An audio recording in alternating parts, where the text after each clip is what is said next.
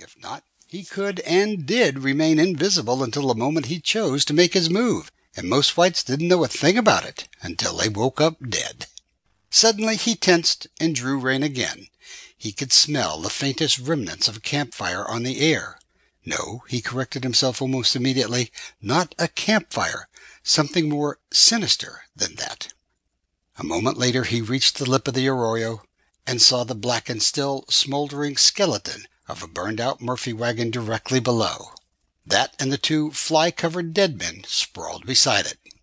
Being approached now by the buzzards who, true to form, were figuring to start the feast with their victims' eyes, although he could have sent the birds on their way with a single shot skyward, he knew better than to advertise his presence in the vicinity. Instead, he found a spot nearby where the arroyo wall had caved in on itself and urged the gelding down into the gully itself. And his arrival alone was sufficient to scatter the feasting flies and send the buzzards back into the air with an indignant flapping of tousled wings. Up close, the stink of burnt flesh turned his stomach, and he had to swallow hard to keep from losing his meager breakfast as he ran his ice-blue eyes across the scene before him. The wagon was standing on its nose against the near-side wall, its two-horse team lying crumpled and very dead beneath it. It looked as if the wagon had accidentally tipped into the arroyo, killing the team, splintering the front half of the box, and leaving its two passengers afoot and most likely injured. What was left of the dead men's clothes identified them as buffalo hunters, most probably from adobe walls, an ancient Spanish stockade not far from here which men, in their line, had recently turned into an unofficial fur-trading settlement. Neither did it take much imagination to work out what had led to the tragedy. As he figured it, the wagon had been traveling at speed, its occupants throwing caution to the wind in their determination to outrun whoever was pursuing them.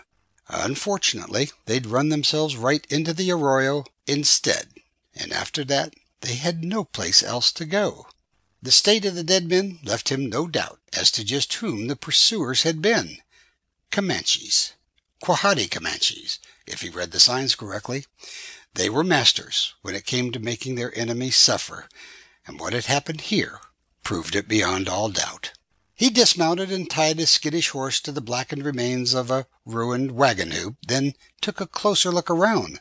The wagon's charred sideboards were still warm to the touch, which told him that the slaughter had taken place earlier that day, maybe a little after sunup. The Comanches had scalped the first of the hide men while he was still alive, and then set fire in his belly and settled back to watch while he burned from the inside out. They even propped his head up with a couple of rocks so that he could watch along with them. They were considerate like that. And as for the other one, well, he was just turning towards the second corpse when it groaned, and he realized the corpse was actually no such thing, that incredibly the man had survived everything the Comanches had done to him and was still alive. He hurried over and dropped to his knee beside the man, whose bloody, beaten features were now beginning to stir. The Indians had pared off his ears and chopped off his fingers, and Hennessy tried not to look at what they had done to his crotch any longer than he had to. The man's lips moved, but when no sound emerged, Hennessy leaned closer until he could just about decipher the painful rasp. "Water. Please, give me some water." He went back to his horse to fetch his canteen. A moment later he was kneeling beside the dying man again, cradling his head with one hand, holding the canteen to his blood-caked lips with the other. A few precious drops slid down the tortured man's parched throat. More leaked from the corners of his trembling mouth. The man grimaced then, as a new wave of pain hit him. Keep riding," he gasped when it subsided. "Warn Billy and the others." "I'll—" began Hennessy, but said no more. The dying man's eyes rolled up in his head, and he shuddered once and was gone. Hennessy sagged. It was never easy to watch another man die. Be he friend, enemy, or total stranger, it made him feel powerless, angry, and constantly at the mercy of an unkind fate. A few solemn moments passed. Then he got back up to his feet and stoppered the canteen. Billy, he thought, remembering the dead man's final words.